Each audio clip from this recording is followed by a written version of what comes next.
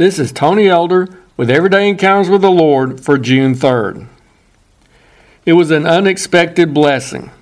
My wife and I were eating lunch at one of our local restaurants, not simply one of the fast food joints, but a nicer sit-down establishment. After enjoying a delicious meal, we were looking for our server to come by with our check. As we were starting to make our preparations to pay the bill, our server informed us that the check had already been taken care of.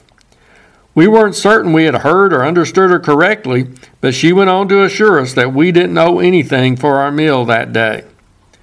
We still don't know the source or reason for this unusual occurrence. In spite of what the server described as confused looks on our faces, she offered no further explanation about the situation. We quickly looked around the restaurant to see if we might spy some familiar face who would have offered such an act of kindness, but to no avail.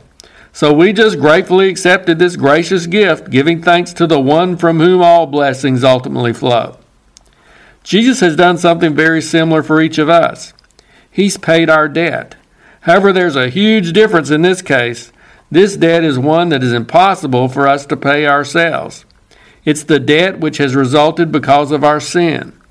Jesus took care of it for us by going to the cross and giving himself as the sacrifice for our sins.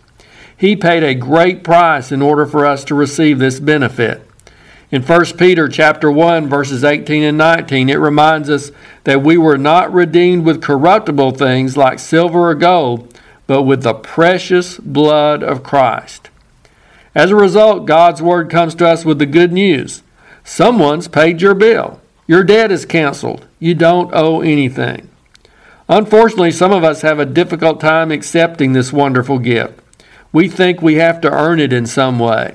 We have a hard time getting past our tendency to do it ourselves and to be self-made individuals. There are some people who spend their entire lives trying to do good deeds with the hope that it will be enough to pay their debt with God. They have no real assurance of salvation, just the wishful thought, I hope I've been good enough. Thankfully, we don't have to rely on our own insufficient righteousness. We just need to put our faith in the one who has paid our bill. And then we can show our love and gratitude to him by seeking to live the way that would bring honor and glory to his name. I suppose my wife and I could have attempted to refuse to accept this gracious gift of a free meal which was offered to us that day. We could have grilled the server to try to find out more details about who had done this and why. And maybe there are a few people around who would have gotten angry or offended at such an offer. But I dare say that most people would have been like us and gladly received this act of kindness and grace. So why can't we be equally open to this gracious act of Jesus on our behalf? Why do we allow our sinful pride to keep us from humbly admitting our sinfulness and our inability to save ourselves?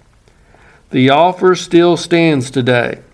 You can have your debt paid and know that your account with God is free and clear. Accept Jesus' loving and gracious gift. He really has paid your bill. If you're interested, Everyday Encounters with the Lord is available in both book and ebook formats. And now I pray that you'll encounter the Lord today in your own everyday experiences.